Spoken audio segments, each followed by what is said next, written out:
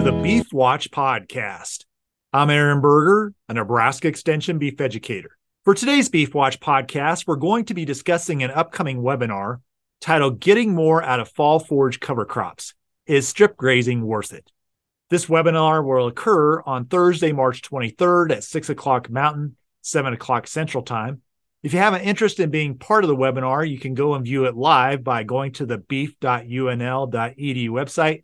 At the website there's an opportunity to click on a registration page where you'll have a link sent to you for the webinar. If you're listening to this podcast after the March 23rd date, we will have that webinar archived. Again, you go to the beef.unl.edu website and you go to the archived webinars and you'll be able to find it there.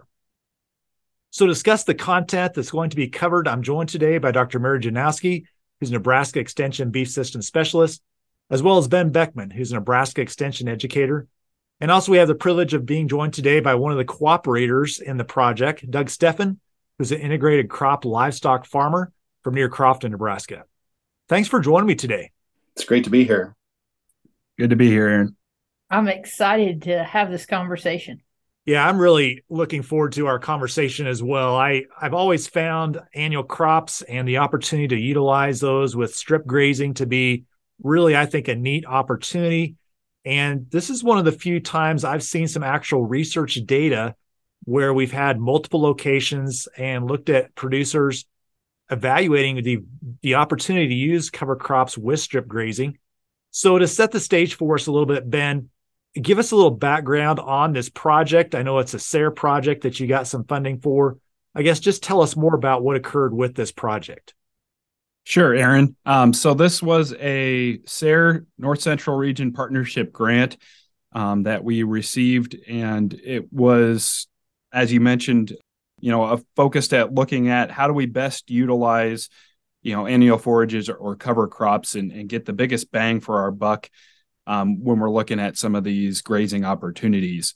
And so we had 5 different collaborators across the state, one out in the Panhandle, one over here, Doug up in the northeast part of the state, one more in the central area, and then one kind of down the southwest corner of the state. And just really tried to look at all aspects that we could, feasibly working with these producers to set up a system where we compared a more set stock grazing. So where we had our cover crops grown and then we just turned cattle out onto those and just grazed them all at once, a typical set stock grazing situation, versus doing a strip grazing situation where we were, giving a day or 2 or 3's worth of forage at a time, and compared those when we looked at the cattle aspect, what we had for those animals from a finishing standpoint or a cover standpoint, body condition. We looked at the forage that we were able to produce, quality of forage, and just really compare between those two systems where we were able to capture more of that forage and what we were able to see from that standpoint. And so, there was a lot of moving pieces to it. We tried to keep things as even as possible so we could compare it, because we had quite a big geographic area that we were covering, but we also wanted to make it realistic. So we really tried to work with our producers to, the system that they had, the timing that they had, and really make this a boots on the ground thing. So this was something that was actually applicable to their operations that we were just trying to, capture and get data off of. And we did that for 2 grazing seasons, summarize that data, and hopefully we're able to share some things that we got out of that opportunity here during this webinar, and I guess during our conversation today too. So Ben, just a couple questions that come to mind for me. So at each location, you had a part of the cover crop that was set stock and then a part that was strip grazed. Is that correct? Yes, that's correct. And so we kind of sectioned that out and we tried to have uniform stocking rates across that. So we did an estimate on what our forage production was, and then, how many animals. They weren't necessarily the same size always, but we tried to keep a similar stocking rate for those different areas. But we then grazed them differently so that the stocking density, how many animals we had packed into an area at a given time, was the big difference between the two. And then what was the cover crop that was planted? Was there a consistency in terms of what was planted at each location? We tried to keep it somewhat consistent, but there was, like I said, we tried to work with our producers as well. So Doug will tell you, he's had a lot of experience with these cover crops, so he had a pretty diverse mix. And we had some different seasons with his that we looked at. A lot of the producers, especially if it was a first time, we tried to do a pretty simple cool season fall cover crop where we planted it in late summer and then grazed it through the late fall, early winter, and did kind of like an oat brassica or other small grain and like a turnip radish, some sort of mixture like that was the most common one. But we had some differences, across the board, Aaron, as we worked with our producers on that end. What was the kind of land like, or I should say, what was the previous crop in most cases to where this was planted? Were you going into wheat stubble or something else? That was another, area where we were just working with producers. So there were some situations where there were folks that were planting into wheat stubble. We had some that were following, other forage crops. We had some. I don't think we had any that was late enough that it followed a traditional corn or soybean, because we tried to get those in soon enough to get some forage off of them for the winter. But we did have some diversity across, irrigation, that side of things as well, and then what we had for the crop prior to it. Yeah, I'll just chime in that there was some variation, but most of it was planted either midsummer or late summer. So there was at least one that I remember that was kind of a warm season mix. So it had warm season and cool seasons in there, planted after oats that were harvested for grain. But the majority of them would have been kind of that August planting time frame, as you mentioned, oats with a brassica in there that would be high quality grazing. So selectivity isn't as much of an issue. So we kind of had both of the extremes, some like really low quality forage, and then some really high quality forage. And what would be kind of the variability you would have seen across these locations in terms of total pounds of dry matter production out there? Yeah, that's a great question. So a lot of them really ranged about a ton per acre, but we went from a ton per acre to almost 2.5 tons per acre is kind of that range that we had.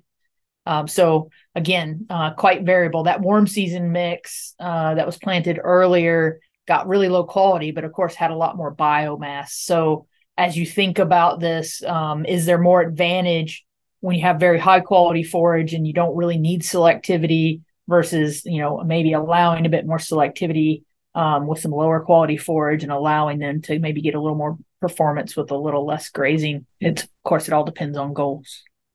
Doug, tell us about your experience with the project, but I guess maybe before you dive into that, just kind of lay the groundwork a little bit for us about your farm, how you've utilized cover crops there. Just help give us a little bigger picture of what your operation looks like with that.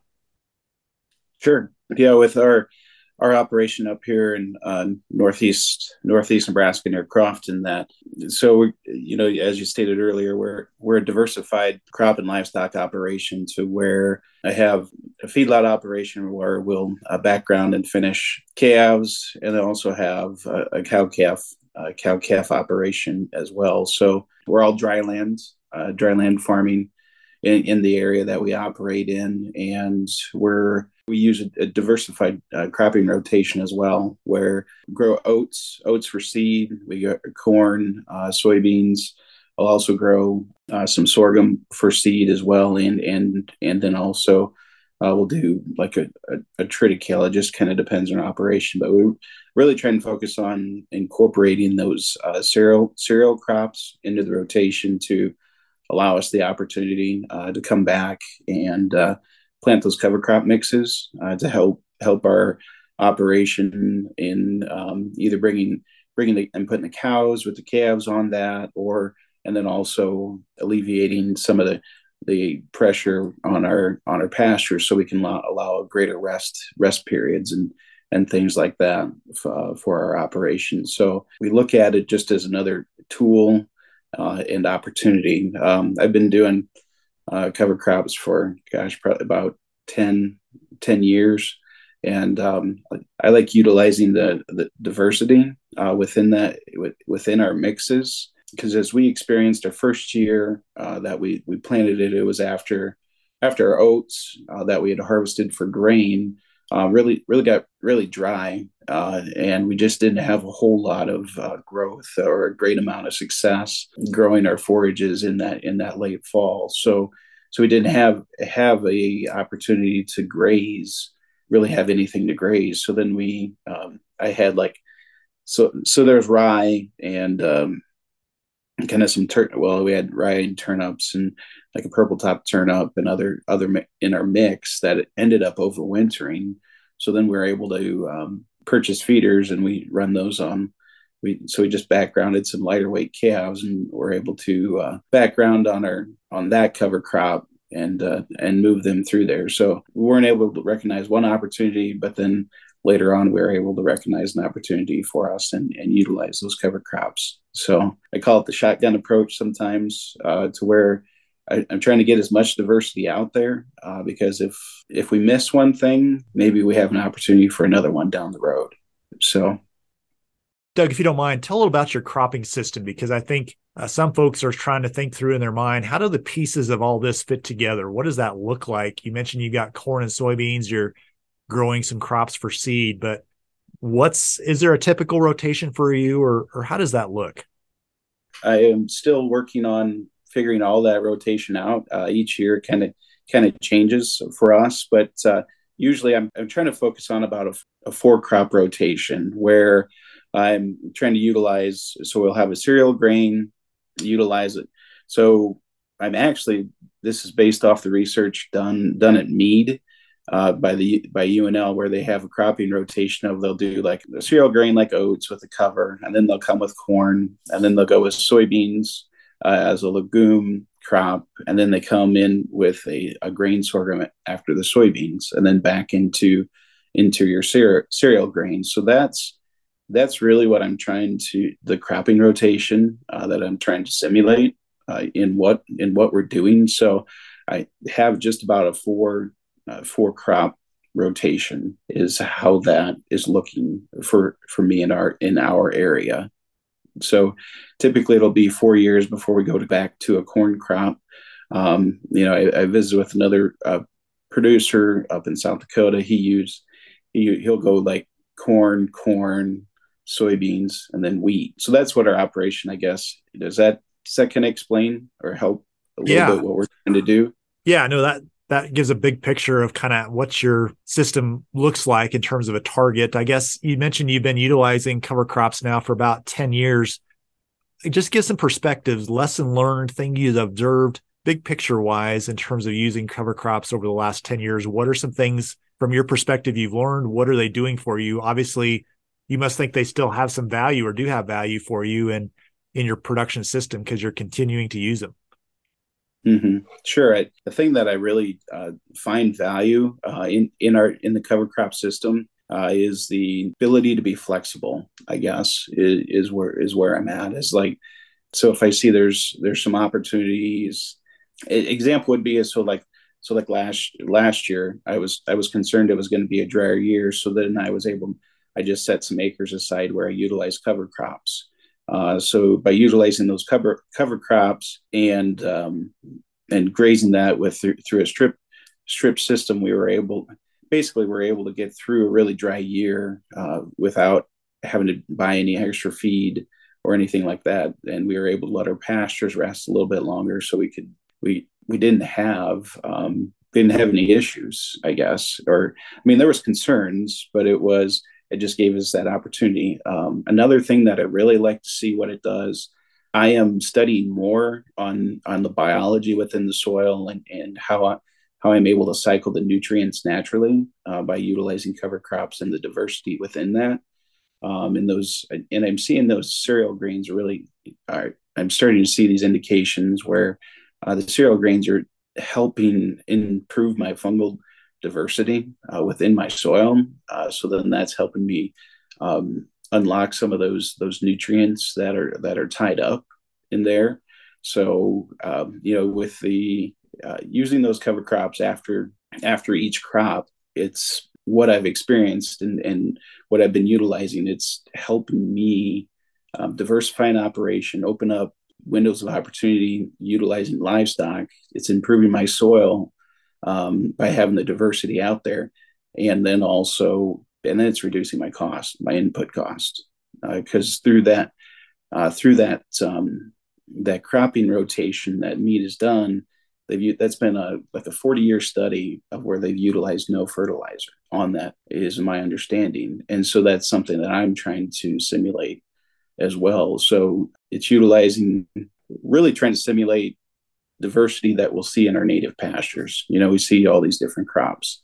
Some things it's been really interesting to me. Now, I'm not going to say there's other producers that will have different experiences, but I'll graze like this oats, like I'll do a spring mix where I'll drill it in the spring of like this oats, pea, and barley mix. And it's really interesting to me that the cows don't necessarily go out and select the peas. They will leave those behind before, which is exactly opposite of what I thought to be within that mix. So anyway, I guess that's kind of what we're seeing in our operation on those things. So Doug, share your experience with strip grazing. I guess maybe talk a little bit about what you have done in the past in terms of grazing cover crops, and had you used strip grazing before this project? Was this one of the first times you've used it? I guess share your perspectives on that. So I've used it in the past prior to this project. So I've had some experience with it. I've also talked to other individuals and trying to gain additional knowledge and insight into the how-tos and the ways to try and manage it. Depending on the time of year and what you're wanting to achieve with some of your goals, things always change. If it's in the springtime, you have an active growing plant. So then you're going to be challenged with that plant's going to, if it's like a spring type crop, like a cereal grain, like an oat, pea, or barley, is going to grow really fast, or a rye. So it's figuring out the right equation for you. You either have to have whole lot of livestock that are going to be consuming quite a bit, and you're going to have to go fast. And I do this for each year. I say I'm going to do better with it. Is like, it looks like that oats, pea, and barley. It looks like, oh man, it's just not ready to start grazing yet. And then all of a sudden I go 2 weeks, and then I'm like, oh shucks, I'm behind the 8 ball. So I don't ever feel like I don't feel like I've hit the silver bullet of grazing that properly yet. But Doug, can I just chime in here? Because I think that's a very common issue. And I think it's really a great advice, right? Is that, especially with that spring growth, is not waiting too long. It's deceiving. It's like, it's not ready. It's not ready. Oh gosh, it was ready a week ago, right? Like, yeah, so making sure that you may be going a little bit before you think it's ready is kind of an important thing for those spring annuals. It is, and I have other producers that that have talked to me, and I'll tell them that it's a very easy thing to fall into. By looking at it with your eye, you're like, well, I just don't want to mismanage this, and then so you're like, I'm going to wait, and then you wait, and then you're like, oh shucks. So anyway, it's and that so I think that's really great in my viewpoint. That's a really great opportunity for a producer, is you can get there a little bit early. That plant is going to be really resilient. So you graze that early, and it may look like it's been grazed too far, because I've done that with this in this study, even where I was out there early with these calves, and I probably let them there too long, and I was feeling I have this feeling of like I've harmed the soil. My goal is always, how can I improve the soil? Because as I work to improve the soil, I truly believe that as that improves, it's going to also help improve my operation, and benefit me more. So I was like, I hit that rye really early. I took it down so far, and I'm like, oh shoot. And then we moved them off of that onto the next stuff. And then I was just amazed as I kept moving through the system that I had set up. I didn't have enough cattle, and I got to a point to where, and then it matured too long, and it was like, what I first hit, the regrowth on that was just absolutely amazing to me. So I don't believe, and I could be wrong on this, is that I don't believe there's really a way to if you're grazing like a rye or an oat really early, like if you thought you've grazed it too far and you're moving them, I think you'll still grow quite a bit of biomass or still have that opportunity as you move them on. So, Doug, I completely agree with you. That's something I've observed too, and I've done the same exact thing where I, maybe went, oh, they can go a couple days. I'll come and move them on Monday, kind of thing, and whoops, I went too far. But it grows so fast, and it's very different in terms of its goals from a perennial. So from a perennial management, right, you're worried about reserving the roots and making sure it's trying to want to be able to make sure it comes back next year. Whereas the annuals, its whole goal in life is just to produce, that seed. So it's really resilient. So you are totally on target. And in fact, it's a completely different mindset from managing like your traditional pastures. You can hit it a bit hard. Yes, it's going to take a little bit longer to recover, but it will recover. So, it's not the end of the world. And sometimes you want to set it back so that you can keep up with it. Right. Yeah, that's totally true. And I mentioned to Ben earlier, we talked about this just, so I grazed in the spring one time and then I grazed in the fall. Well, I ended up grazing it really hard in the fall. And then so it was not this winter, but the winter before.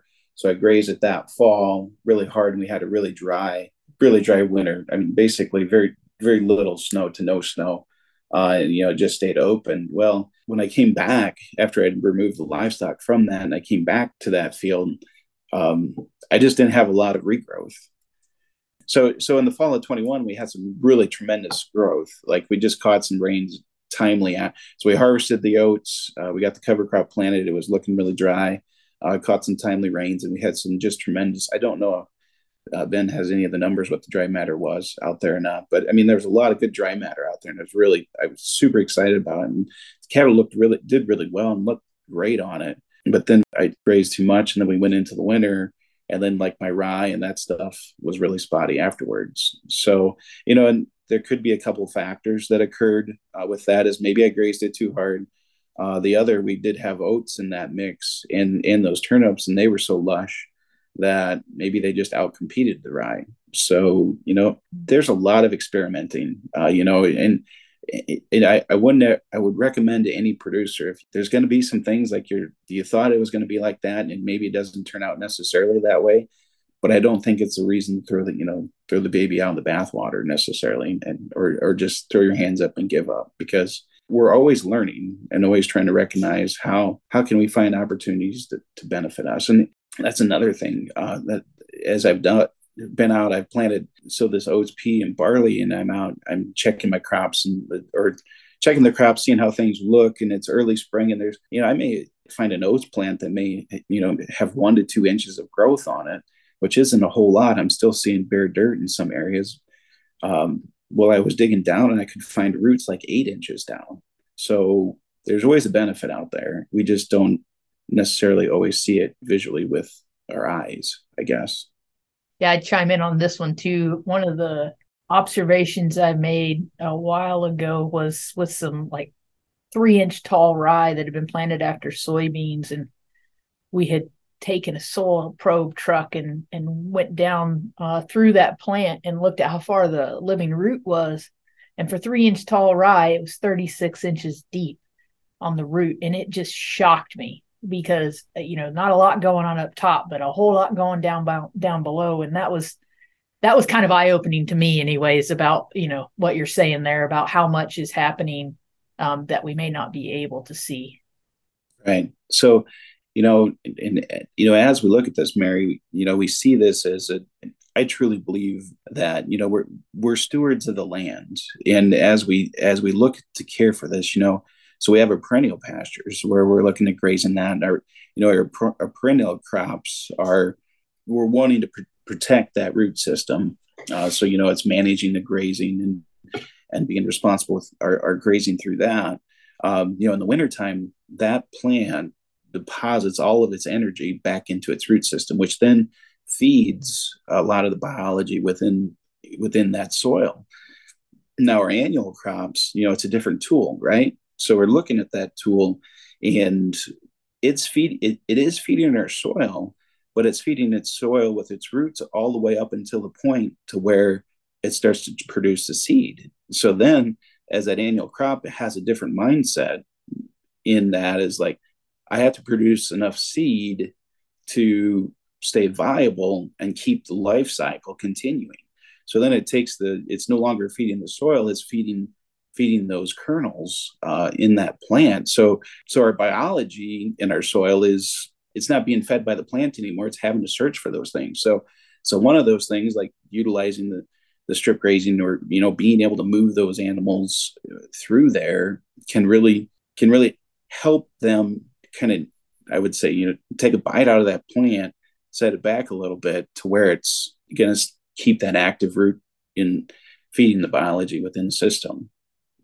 Now, I told Ben this too. I did notice it was about May 8th when my rye crop that we had planted really, it was like almost a switch flipped, and the cattle that were out there, they're like, this stuff is not nearly as attractive as it used to be, and it became more difficult. So then what happened was then the paddock sizes had to increase for us. So we still continued to graze it, trying to gain some greater value from it for the livestock as well. But they weren't quite as content.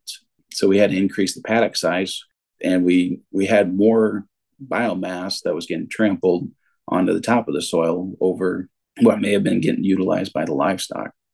So early on, we used quite a bit of the forage at top, but then, as we moved through and the season continued to change and progress, things changed. So another thing I would say, so we had oats. So it was planted oats the previous year. We got it planted to a cover crop. So then it was going to be going to corn. So we were growing corn, and I also then right next to it, it was going to be soybeans.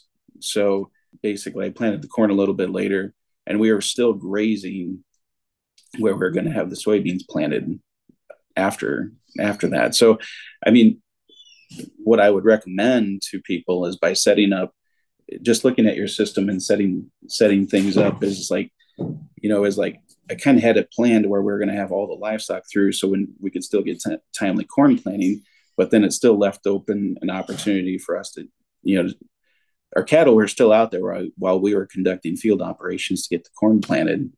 And then by the time the cattle were about done, we transitioned into soybean planting, and then just rolled up the fence and went right behind them.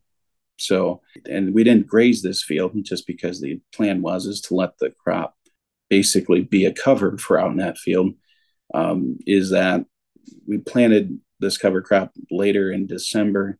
It was December 20th is actually when we seeded it. And on it's about May 15th, it was rye, vetch, and like a winter pea type mix. It was still in the vegetative state and approximately knee high prior to us terminating it to plant soybeans into it, because we had planted it after corn, or seeded it after corn, and it was still dry, so we're waiting for a rain. So there's all kinds of different ways to try and manage it. Another thing I recommended to Ben is, if you can have outside perimeters set up to where you can kind of have a skeletal structure there, so you can put in a fence real fast, like an electric fence, and just taking the time to put together the planning. So your outside structure can help support any type of electrical structure that you can string quickly down your fields, and have a fence up so you can be controlling that grazing. So, we also did the set stock grazing, and honestly, it was nice in the sense that we just turned the cattle out there, and they grazed. It didn't take after getting the fencing set up, it didn't take quite as much labor where you just turned them out there. But at the same time, we had areas to where, the water source was at. We were moving the water. So wherever they congregated at, you had a lot of animal impact in certain areas. So there's a time and place for everything. So it just depends on maybe what your resources are available to you. So Doug, in 2021, you kind of had forage sorghum, some brassicas, some rye, oats and sunflower. So you had kind of a diverse mix, and you started grazing that, like you planted in August, you started grazing that in October. One of my questions would be about strip grazing in the fall. How do you manage that? I know one of the challenges, at least for me, when I was doing it, was I wasn't really set up very well, and I had rebar posts and pounded them in the ground. They go in the ground just fine, even when it's frozen. The problem is getting them out. So I was kind of curious what you did. So for in October of 2021, yeah, so that went in, they went in pretty easy. Now we didn't. So with the cover that was out there, we didn't have any issue getting the post in or out. For the weather that we had. So what I do is I basically set up. I figure out the widths that I want to have, and I'll take fiberglass post, and then I have those lanes established basically with fiberglass posts at each point to where I'm going to connect the cross fence to. So then I can kind of put a little bit extra. I can apply extra tension in those areas, and then we just do the rebar post where we pound them in. So my kids are really good.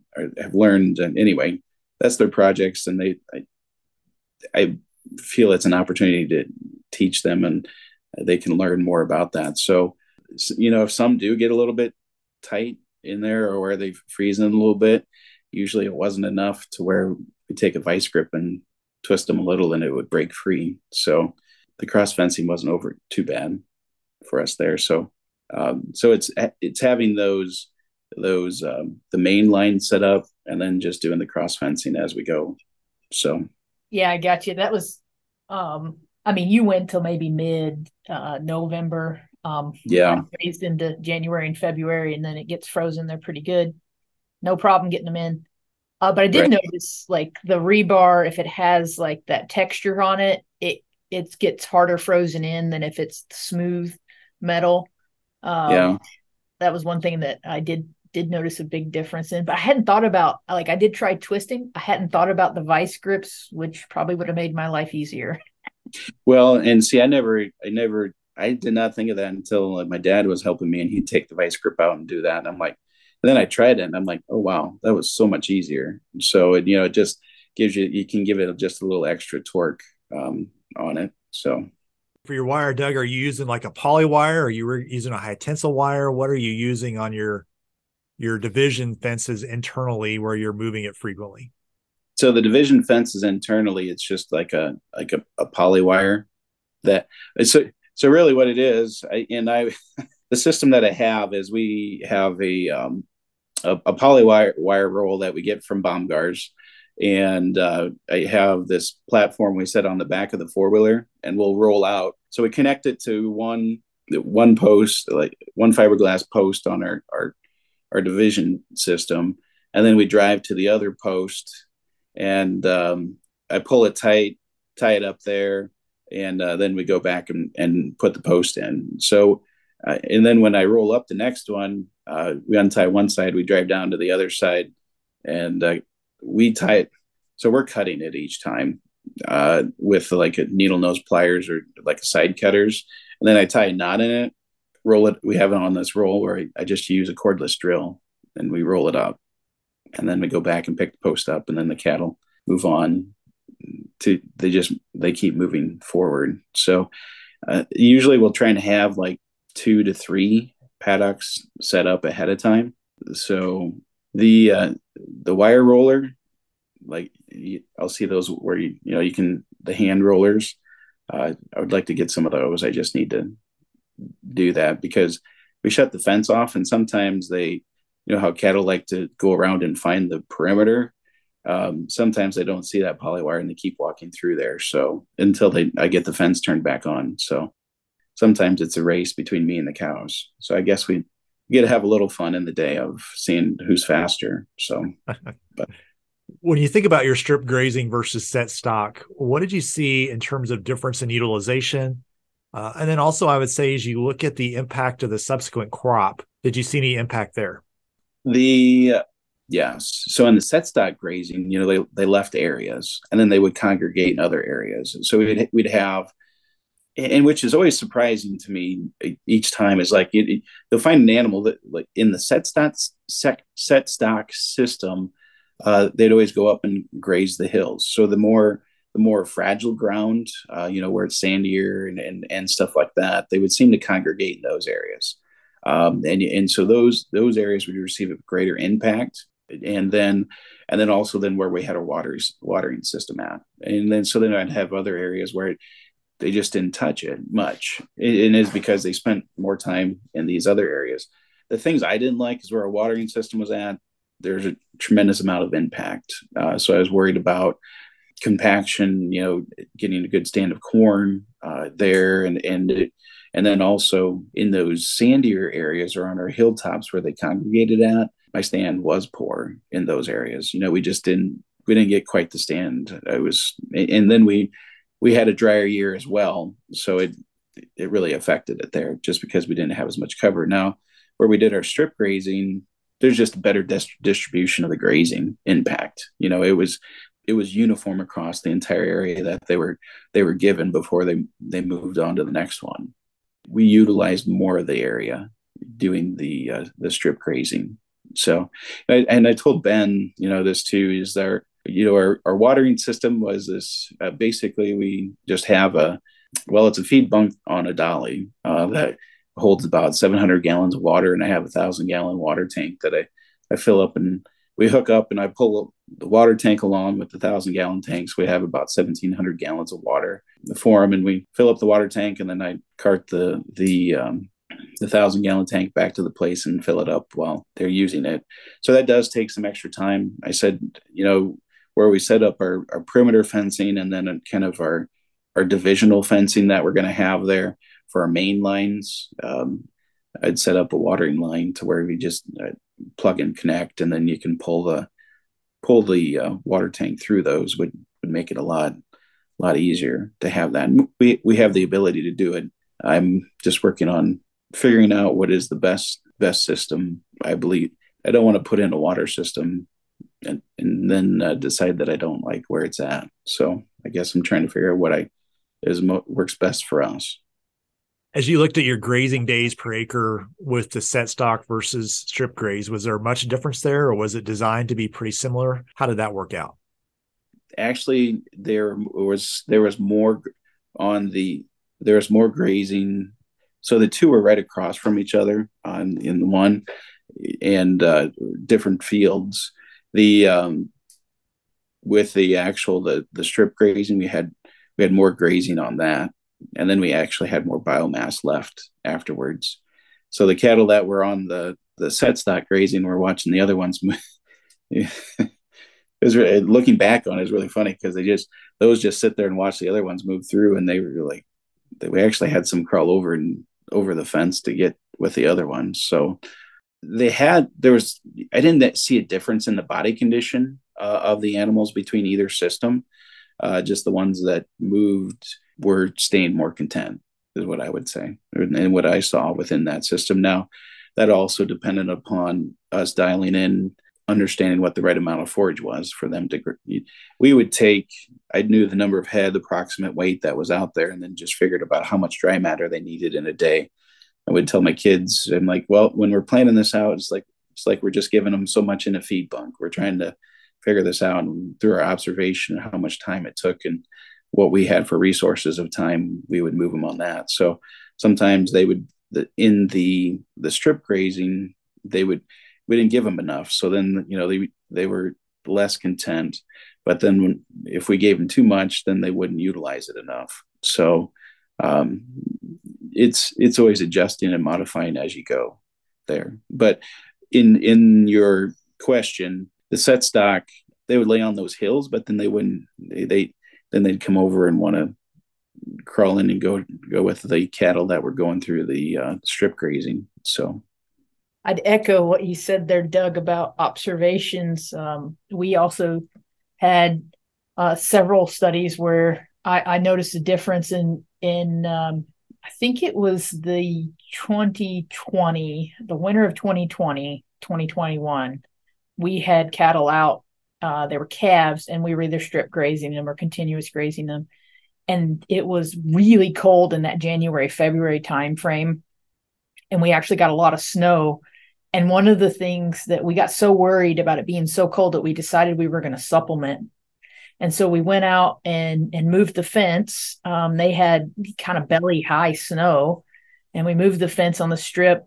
And then we fed some sweet bran to everybody. And the strip calves didn't even look at the sweet bran. They went straight to the new allocation and started digging it was rapeseed and oats in this case. And the continuous went straight to the sweet bran, because one of the big things is that they go through and select all the good stuff first in continuous grazing. And so this was later in their grazing season. So they were looking for some higher quality forage.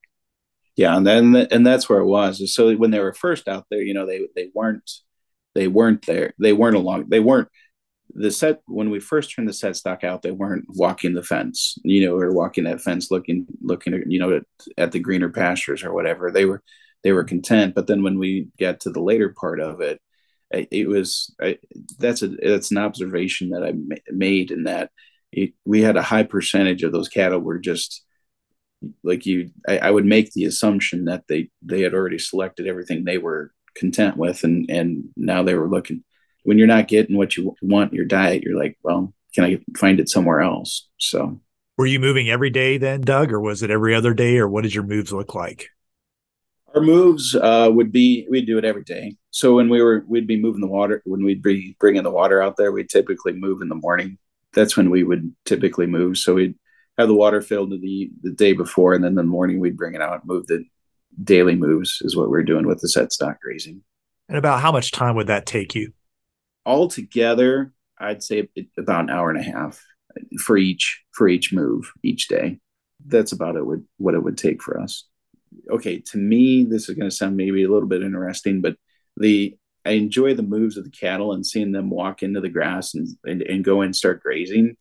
There's nothing better than watching an animal move forward and go in and select, and just hearing that bite of grass for some reason. So it was more therapeutic for me as well to be out there and moving them, because they just go in there and they're so content, peaceful. So that it was an hour and a half of fun, I guess. So how did that compare then in terms of time to the cattle that were set stock? I mean, obviously they still had to be watered and things like that, or did you have a permanent water system for them?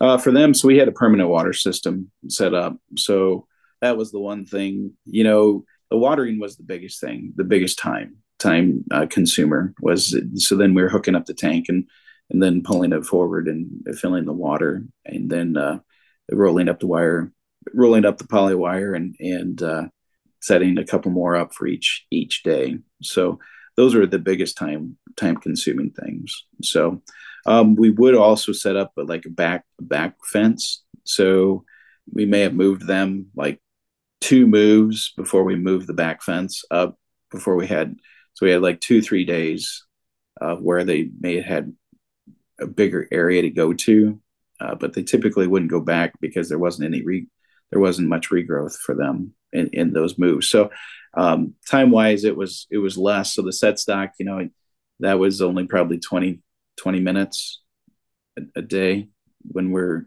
going out and just checking them or driving through them to check the mineral and things like that. So when you looked at the subsequent corn crop on the set stock versus a strip graze, and again, I realize fields are not exactly the same, but what observations did you have from that? So my observation with that, in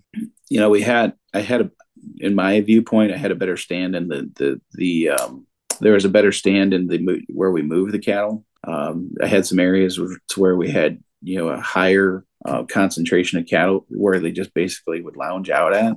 So we didn't get quite the stand that I wanted to see there. Also, in some of the trailing that we had, I didn't get as good of a stand because they were trailing back to water as they moved throughout the field. So yield wise, it wasn't overly significant, but that's what I did notice is just I had a little bit better stand on the where we did the strip grazing.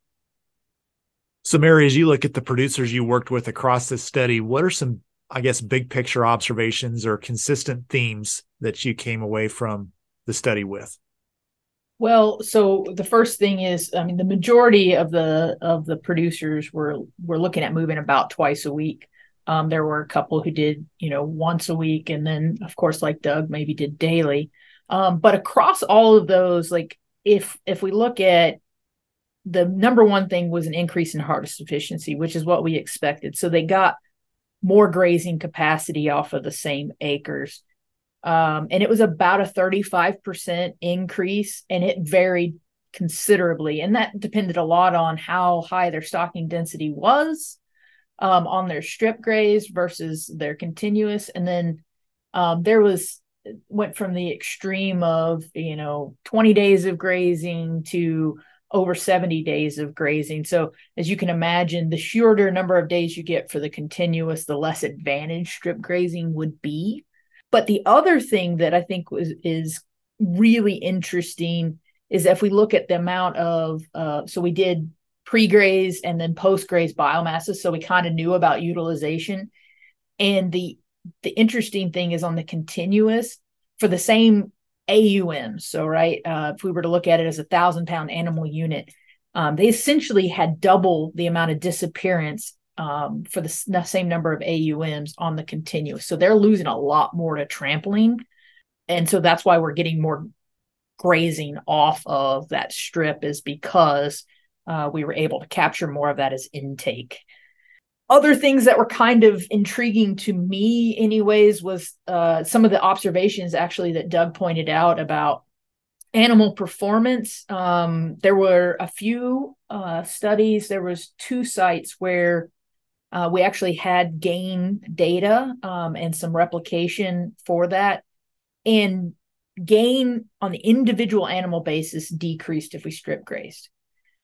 However, on an acre basis, it was 60% greater if we strip graze. So you give up a little bit of individual animal performance to gain more gain off the same acres, which from an economic standpoint still pays. And when I'm talking about difference in performance, we're really looking at, one study was like almost a 2 pound a day gain for the continuous. And then for the strip graze, they were about 1.7 pounds. So you're losing about a third of a pound a day. And that was on an oat brassica mix. And then the other one was like a really early planted, like mid-July planted, had a lot of millet in it, like pearl millet, Japanese millet, and sunflower. Oh, that was an interesting observation. The sunflower was the first thing to go. They went through and picked all the heads off. This was grazing really starting in about November. And they would pick the heads off. And so on the strip graze, when you would give them a new piece, that's the first thing they went and did, was pick all the heads off the sunflowers. But in that one, they gained about 1.5 on the continuous, and they were down to about 1.3 on the strip. So we really didn't see huge impacts on individual animal performance, but it was statistically just a little bit less. So gain per acre, much greater if you stripped it, because you got so many more grazing days off of it.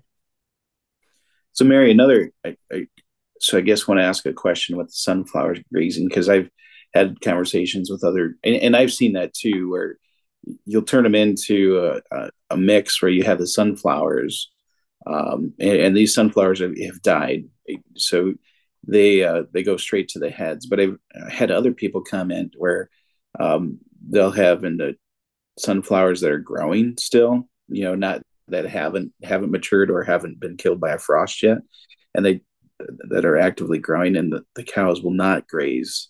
The cattle won't graze the sunflowers until those, basically, the sunflowers have ripened or matured.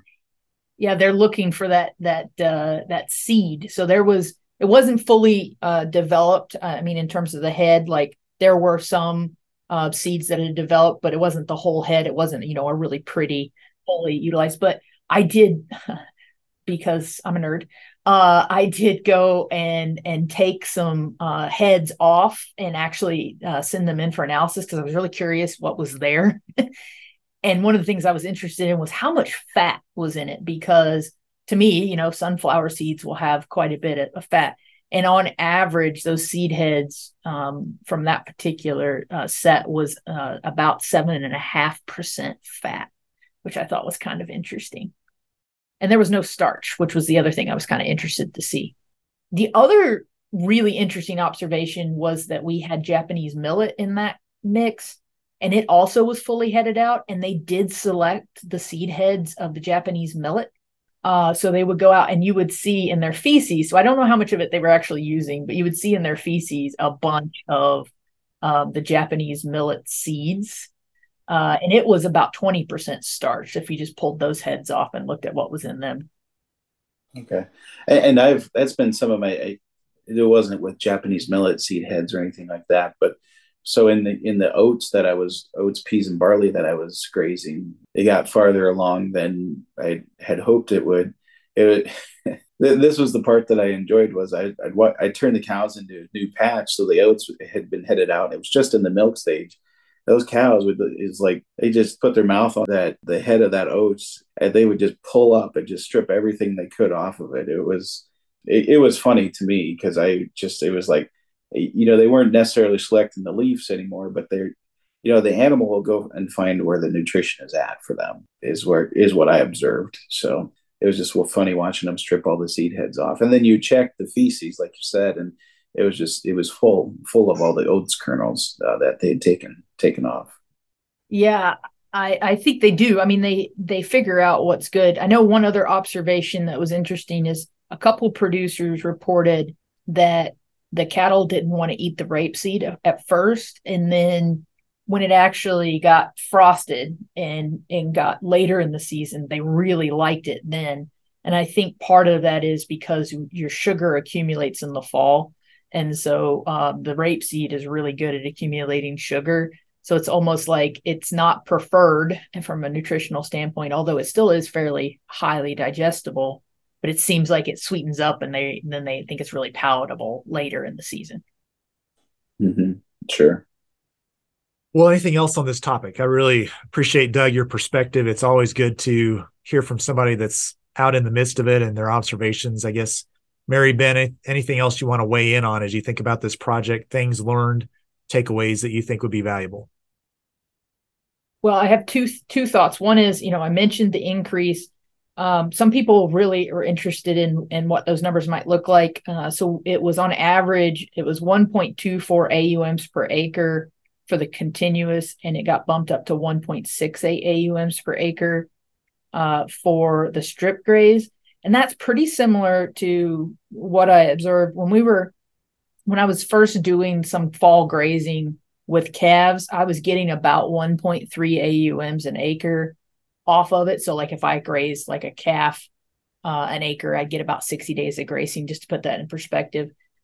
And out at US Mark, they were reporting about 50% more than what I was getting. And so I started asking questions, and they were moving twice a week to once a week, and I was just set stocking. And so it was really nice to see that seemed to bear out in this study as well, that seems to be a pretty good number to expect, about a 35 to 40% increase in grazing capacity.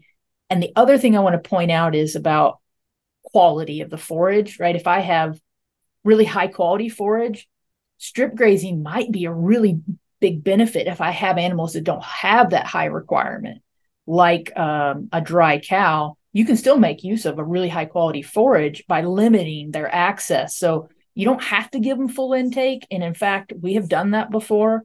Actually, out at US Mark, they had a pivot fence, what they were using. They had 400 cows on a pivot, and they were giving them like an eighth of an acre a day. So they were really being limited down, but they were fully meeting their needs. So you can kind of play with the quality of the forage relative to the animal, high quality forage using a growing calf or a lactating cow, right? Then you don't really want to limit intake so much. But in some of the situations, you might have a high quality forage that's just too much for a dry cow. Yeah, that's a great point, Mary. I mean, and that's the thing that I've mentioned to Ben also, in any conversation. It allows you to manage and control your operation how you want it to. So if you're needing that full feed, then you can have the full feed. But if you're looking at your resource, you're like, well, I have this really high valued feed, but I don't necessarily have the animal to match what the value of the feed is, which is an area that I struggle with, because with like a dry cow, I'm also trying to be profitable, so it's like, how can I recognize or find the greatest profit potential as well? So, like you mentioned, limit feeding a dry. I'm like, oh, that's genius. Just, yeah, you have this really good feed, you understand what's out there, and as long as they're meeting their nutritional requirements, you're maintaining that cow and that factory. The strip grazing gives you great ability to manage your cow herd, your soil, in the biology that you have out there, and then manage for your profitability in your operation. I think that's my opinion or viewpoints on it. I think that's a great summary. Yeah, I was going to echo that, Mary. I think that really pulls together the conversation we've had. For more information on the topic that we did discuss today, again, there's going to be a webinar on March 23rd. That will be at 7 o'clock Central Time, 6 o'clock Mountain. And again, I know for many of you who are listening to this, you'll be listening to it after the webinar's occurred. But if you go to the beef.unl.edu website, you will be able to see the archive of that and still get the good out of it. So again, appreciate your time today. Thanks, Doug. Thanks, Mary. Thanks, Ben, for the project. I think people are going to really find some value in this. That's great. Thank you very much. Thanks, Aaron. Thank you, Aaron.